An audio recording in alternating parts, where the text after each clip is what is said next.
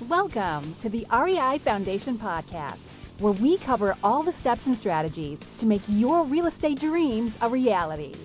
Now your hosts, Jason and Peely. Hi, everybody, and welcome again to the REI Foundation Podcast Live. This is Multifamily Mondays. Welcome. Good morning, everyone. So what are we talking about today, Jason? Today we're talking about syndication. Awesome. So how do you get the money? So before we go into the nitty-gritty of syndication and everything that entails, how do you begin having that conversation? So the first thing you do you want to talk first about why syndication? Okay. All right. So why syndication? If you are looking at a big property and maybe you don't have the funds or the balance sheet or the credit to actually get it across the finish line, there are ways where you can pool money from investors and basically all use investors to capitalize on the economies of scale of buying a large property. So if you're at 10 units and maybe you want to take down a 100-unit property, but you don't have the wherewithal, pooling with the right time of investors and using funds from all investors can help you get across that finish line. Awesome. So what I was going to say is what you do is you start talking to people. Just start talking to people. Tell people what you're doing, like on a very, very base line. Maybe they don't know that you do multifamily. Maybe they know you from bartending or from other avenues of businesses that you've had. Tap into that and figure out how you can add value to their life by bringing them into your deal. I find there's two stages. There's the first stage where you have to speak to investors to allow them to know what you're doing, as Peely just spoke about. And then the next stage is actually when you have a deal. However, if you do both of those steps at the same time, you create a lot for that prospective investor to take on, because first they have to get over the hurdle of you actually doing this new space, or maybe you've been in the space for a while, but they didn't quite clearly understand what you were doing. So what I've done in the past is actually provided a mock deal to investors based on the property that I was going to find, based on the returns I was going to be looking for that I would be offering to said investor.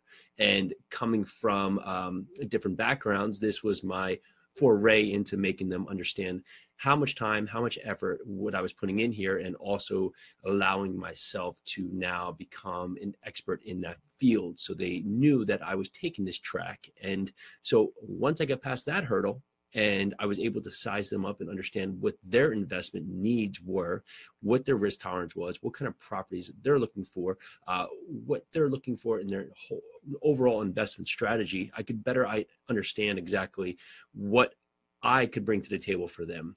And then now the next step is when I did find that property, I was able to go back to them, have the conversation again. Remember when we did have that talk and we talked about the properties that I was going to look to find. Now I do have that property. And at that point, that's how we basically created a network of investors and investor relationships. So once you have the property and once you have the deal going, once you have the investors in it, do you just stop looking for money? No, you should always be looking for money for the fact. And so again, we're going to just preface that neither of us are lawyers. We're not giving law advice. So speak to a syndication lawyer, speak to your real estate lawyer, make sure that you do that from the point. There's different ways you can raise money. There's two straightforward ones, 506B, 506C. The 506C lets you market to anyone. You can put it out for a number of platforms that you see out there, like CrowdStreet today, where they're marketing to everyone. However, those investors need to be accredited, meeting certain parameters, $200,000 more a year. If by yourself, $300,000 together with a spouse for the last 2 years, I believe, net worth of $1 million. If not including your own residence. Or there's also a 506B, which allows you to have 35 non-accredited investors or sophisticated investors. And however, anybody that would be in the 506B has to be someone that has a hands reach relationship with you. So you wouldn't be able to market this out to the open market. You would have to have some pre-existing relationship with that person. And it says that you should have 3 prior touches. However, again, consult an attorney to make sure that you're clear on what that pre-existing relationship actually means. And that sophisticated person actually in line has to have some business sense. And so check your guidelines just to make sure that you're staying within the footprint. Again, talk about all this with a lawyer, find a syndication lawyer, and get on the conversations that you need to start having with people. Always be looking for money.